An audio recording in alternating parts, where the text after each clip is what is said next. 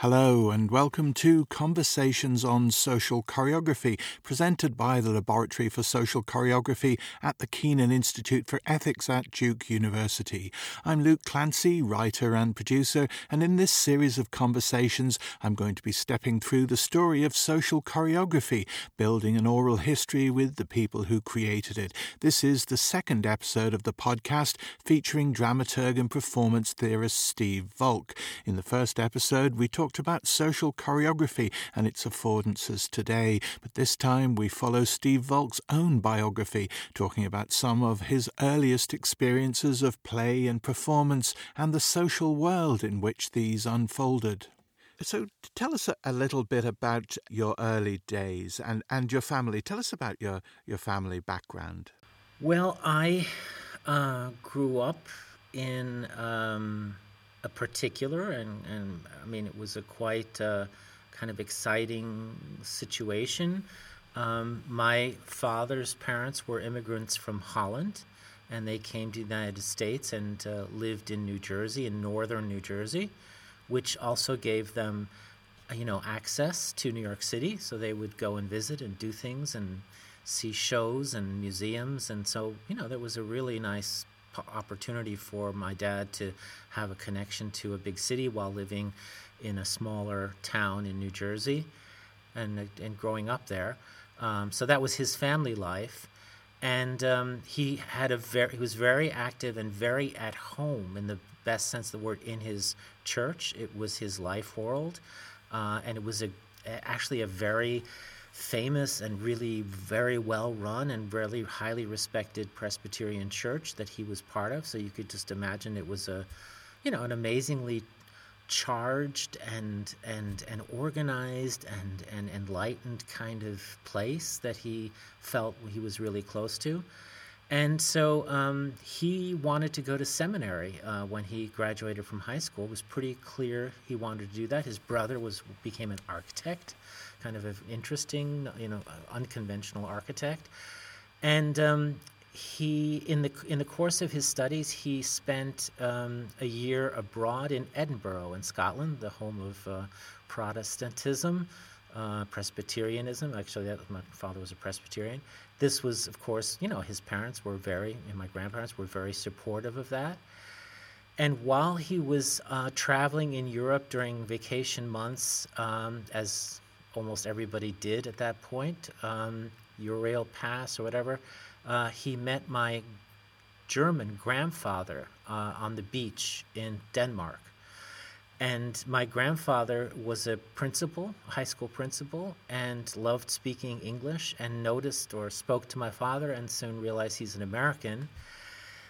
And most people, I think, know this, but, there's a very strange relationship in that Germany really opened itself up and kind of just swallowed American culture hook, line, and sinker after the war.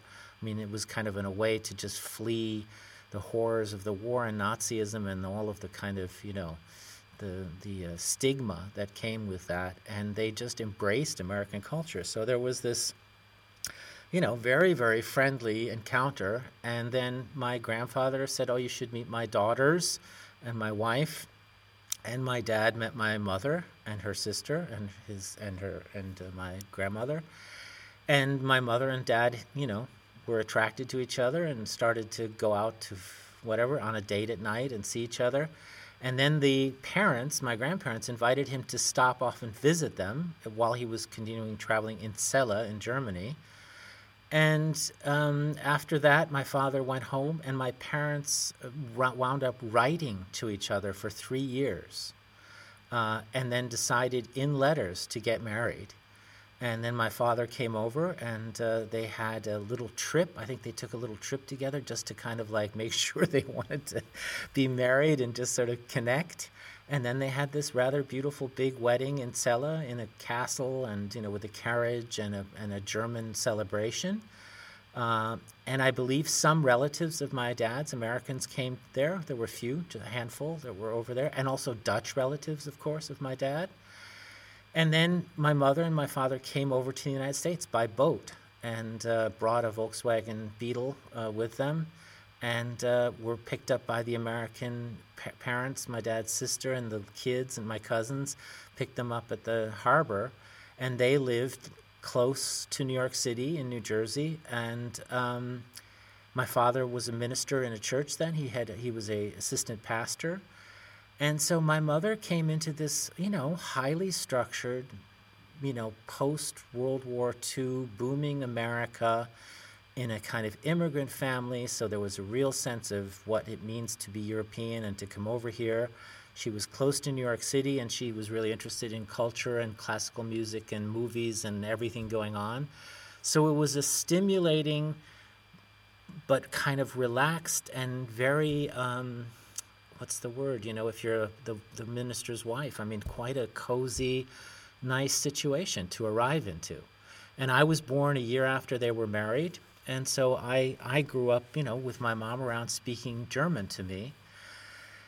And I think that those years were formative. They always are, but, I just feel like that was a very wonderful, lots of family, lots of things happening, the Jersey Shore in the summer and the beaches, and trips to New York City, and and a church community can be quite interesting. And my mom, there were actually the minister and his wife became close friends, and they were cultured people, and my mom got along with the minister's wife, and so I think it was a very stimulating environment. And then we moved to upstate New York, which is quite a bit further away, and my mom started to go to college. She went to Wells College, which is a quite well-known and wonderful women's college, and after that did her PhD at Cornell, and then wound up teaching at Cornell, where I then also went to college. And so I kind of grew up in this theological, father's a minister, mom's graduate student doing her PhD in German studies, and actually in theater. And she wrote about the sculptor Ernst Barlach, who was both doing sculpture and also set design and theater design. And we grew up in an idyllic sort of town with, families chock full of kids all along the block, and I would go out in the morning and come back for dinner all day long, and except when I was going to school, and school was a 5-minute walk. And so it really was quite an amazing place to grow up, with a lot of freedom and a lot of rich kind of inputs and diversity and travels, and my mom would invite students to the house.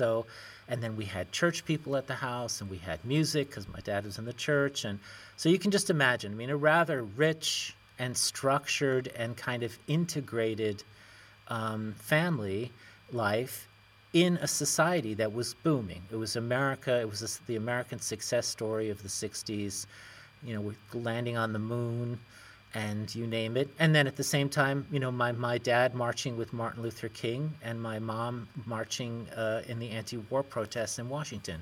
And knowing my mom is down there watching the news, and knowing my mom is marching, against the war. So it was a pretty interesting, and stimulating time.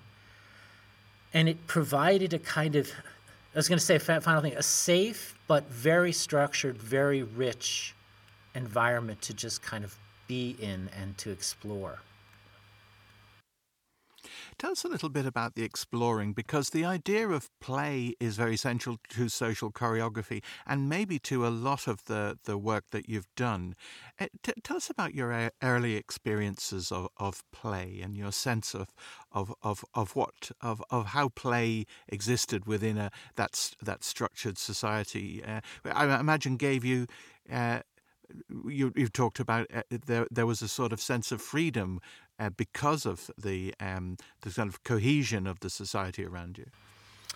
Well, I think there were two dimensions of that. There was a play that was very rigorous in a sense of like hours long and constant, which was sort of me building things and making things and playing with Legos and playing with figurines and building kind of, scenarios. I would love to play with scenarios. I also played with, I just found this out, Quentin Tarantino played with G.I. Joe. I played with G.I. Joe.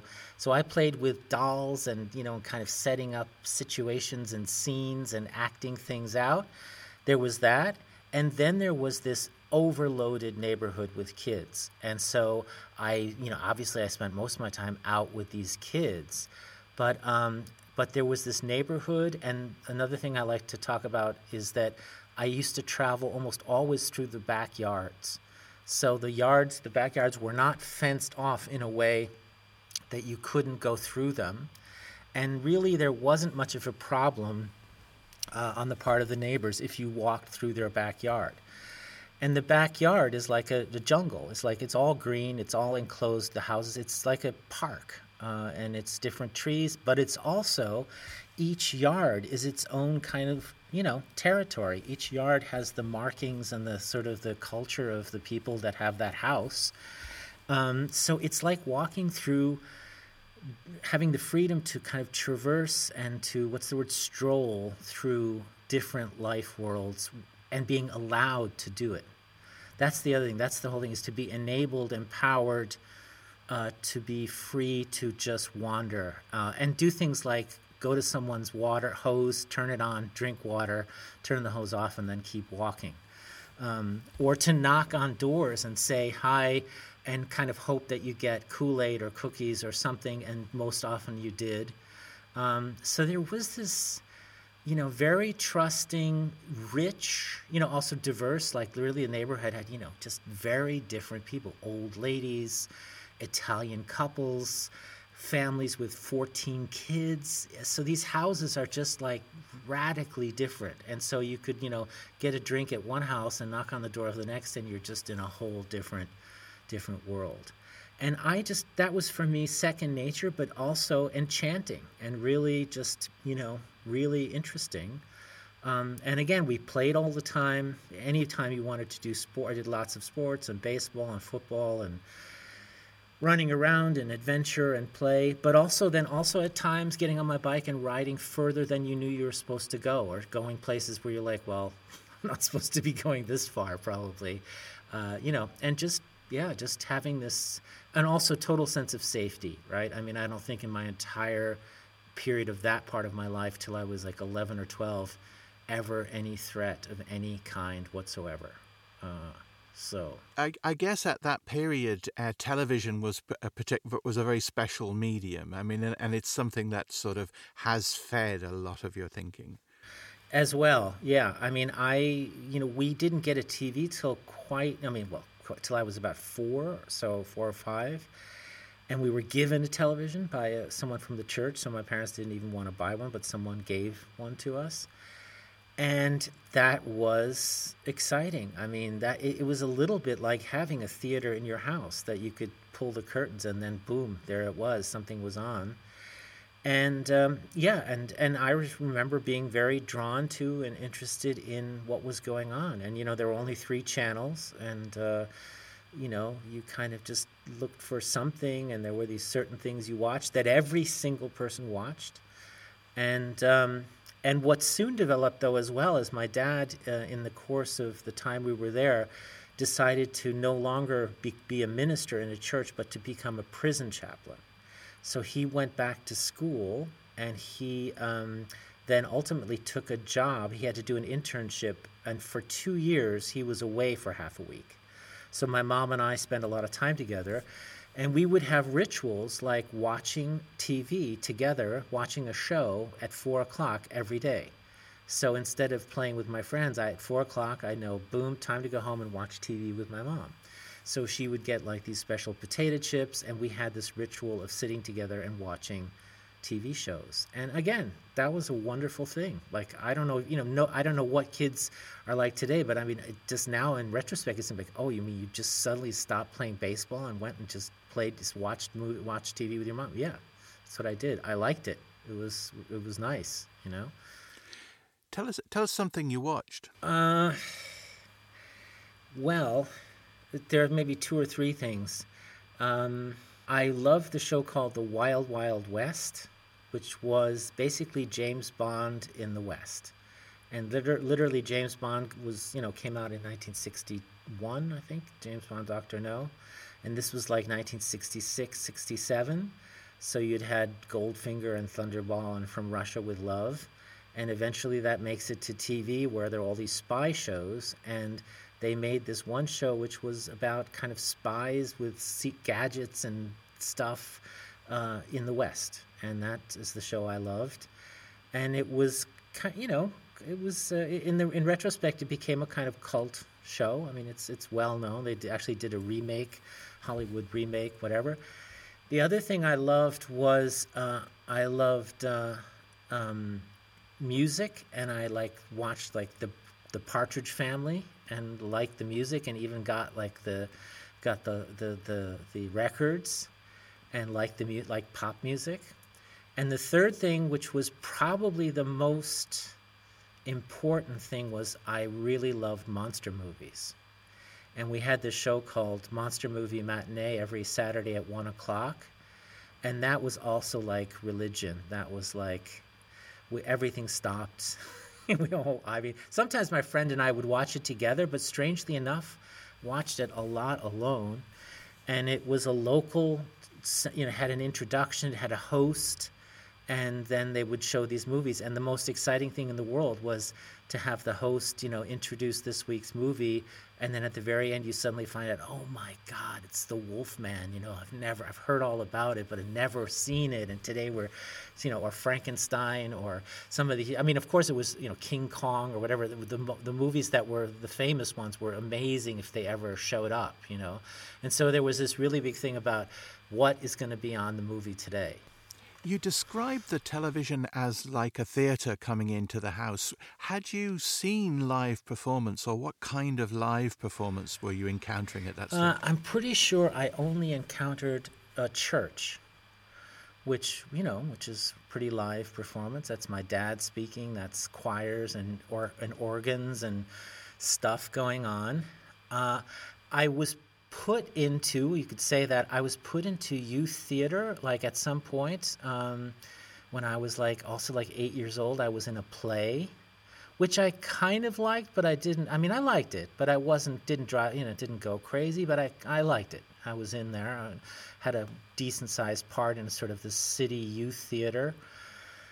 And then, I know we went to concerts, and we might have even gone to some kind of an opera, staged by the college opera group or something. So I did see things, and certainly concerts and church, for sure.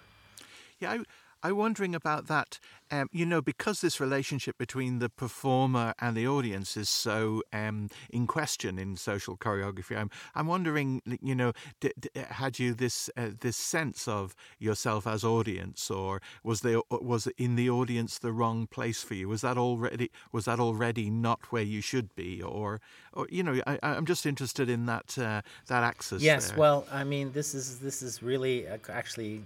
Yeah, quite strange and telling. When I went to these performances, especially later on when I was maybe 8 years old or 9 years old or 10 years old, I had a very strange ritual or kind of thing I would do, which is that in the what are they called? The intermissions, and usually there was one, sometimes two. I would go spying in the sense of I would try to get past any security or any coat racks or people, taking tickets or whatever, and try to get into the back part of the building where the offices were, where the stage was. And I would spend the entire intermission just exploring all over the place. And it felt dangerous. But it felt like this is something I really felt compelled to do, was to kind of, in a certain way, look behind the curtain, or look. I sometimes would look behind the curtain, I would sort of see the performers running around or something. But the main thing was to infiltrate the building. And I would also do stuff like go up into some office, and if the refrigerator had orange juice, I would just have a glass of orange juice. I was really like a thief. I was really just up there, if there was a bagel, I would cut it in half and eat half a bagel. And it was just this really driven sense of trying to get into these places and be like a spy. And it had something to do with the Wild Wild West, and it had something to do with this sort of like G.I. Joe and whatever. But and so when I came back to sit down in the second half, when I looked at the stage, it was completely different. It was a whole different consciousness if you've been all around everywhere like a wild person, and then you sit back down and then you watch the performance again. So, and I like I said, I would do anything. If I couldn't get in a door, I went outside. I sometimes climbed through open windows. I went up fire escapes and tried to get in. And this is what I did, is try to break into the back part of the building in every concert I was in, really. And even I think churches as well. I just loved to explore buildings and just go where you're behind the scenes, kind of. I really think that is a dimension of my mind, and that is still like prevalent. This notion of kind of wanting to see both the behind and the front at the same time. What I'm thinking a lot about now is, I literally coined the phrase today, is the ecology of transmission. And what I mean by that is, for ideas to take hold, for something to be not only kind of apprehended, but actually to have some kind of a stickiness to it, that when you communicate an idea, you can attach other ideas to it and you can build something. And I mean, I'm talking about social choreography, I'm talking about these ideas that, you can say to someone, this is what it is, but does it really is the environment there for a transmission that will allow for it to actually be sustained, and then be sustained and sticky, in a sense of that you can actually build with another person, you can communicate, and you can create a space. And what I talked about just now is this feeling of there being a space, a real living structure, a framework for experiences. And I literally heard a long discussion today about Ukraine and Russia and about democracy, and the difference of how, they were talking about the difference between Russia and Ukraine, and that is that Russia is a corrupt autocracy and Ukraine is a corrupt democracy. But there's a big difference.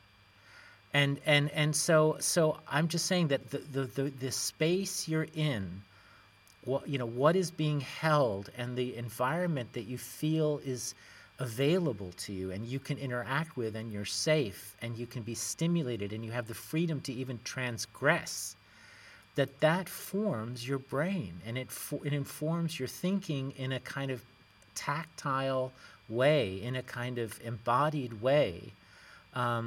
So it creates a thinking that is not only imagining something, but the imagination immediately involves the notion of actually doing it.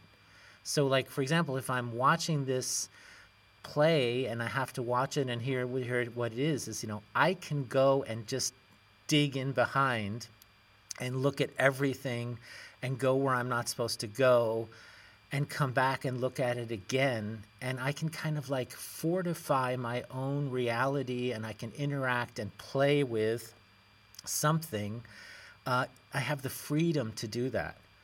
And so I'm just saying that it's so important that other people, or that the space that you're talking about something in, has those affordances, because otherwise people won't really be able to imagine what it means to think something and then to actually do it. So, and social choreography, of course, relies on an imagination that can imagine, breaking rules and mixing things up and combining things that are different, or taking a position outside of everything in society and wanting to play with it. You have to have that space. You have to have given that perspective. And not only perspective, but an activated agency in a perspective like that. And that's kind of what I felt like I grew up with. Yeah, I mean, what strikes me there is what you're doing is kind of deproductifying the experience. You know, you are being offered the product, which is what you see from the front, and you're going that's relatively unsatisfactory. You know, what is the experience rather than what is the product? Yeah, and there's this term that I came across recently called hidden curriculum, which is what they talk about, that children with Asperger's just don't understand the social codes that are going on, that are informing people's behavior. They always think that everybody has a rule book that they haven't been given. And I have a feeling that, like, going to the theater and then looking behind is sort of like deconstructing, or what is the hidden curriculum? What's really behind this? Like, what's the reality behind this? And then you kind of see, okay, well, offices and bookcases and bathrooms and changing rooms and hallways and doorways and locked doors and open doors, and it becomes much more, and it's it's basically like saying, what is the difference between the artwork and the artwork plus the behind, plus the environment, and then suddenly you have something else. By the way, one last story. I used to be in theater as an assistant director in my early days, and I'd be watching a scene with the director sitting next to me, wanting me to have an opinion after the scene is over, and I'd be watching, and I'd be realizing that I could not separate watching the prompter eat her sandwich and the scene I was watching. So I would watch, Strindberg, some incredible scene in Strindberg, and I'd be watching it, but the sandwich and the chewing would be happening at the same time as the scene. And then I remember the scene stopping for some reason, and the director turning to me and going, "What do you think?" And I had to kind of disengage my mind and think, oh my God, how do I communicate the chewing of he doesn't want to know about the chewing of the sandwich and the scene. He wants to know about the scene. There's nothing outside the text. Like, it's all the text. There isn't an outside of it. And that's what I meant by Duchamp. It's like social choreography is putting the observer into the equation, and your own, it's a 360-degree immersive consciousness, and culture is that. You've been listening to Conversations on Social Choreography from the Laboratory for Social Choreography at the Keenan Institute for Ethics at Duke University, with Steve Valk in conversation with me, Luke Clancy. And in the next episode, we'll be talking about some of Steve Valk's earliest experiences in the professional theatre.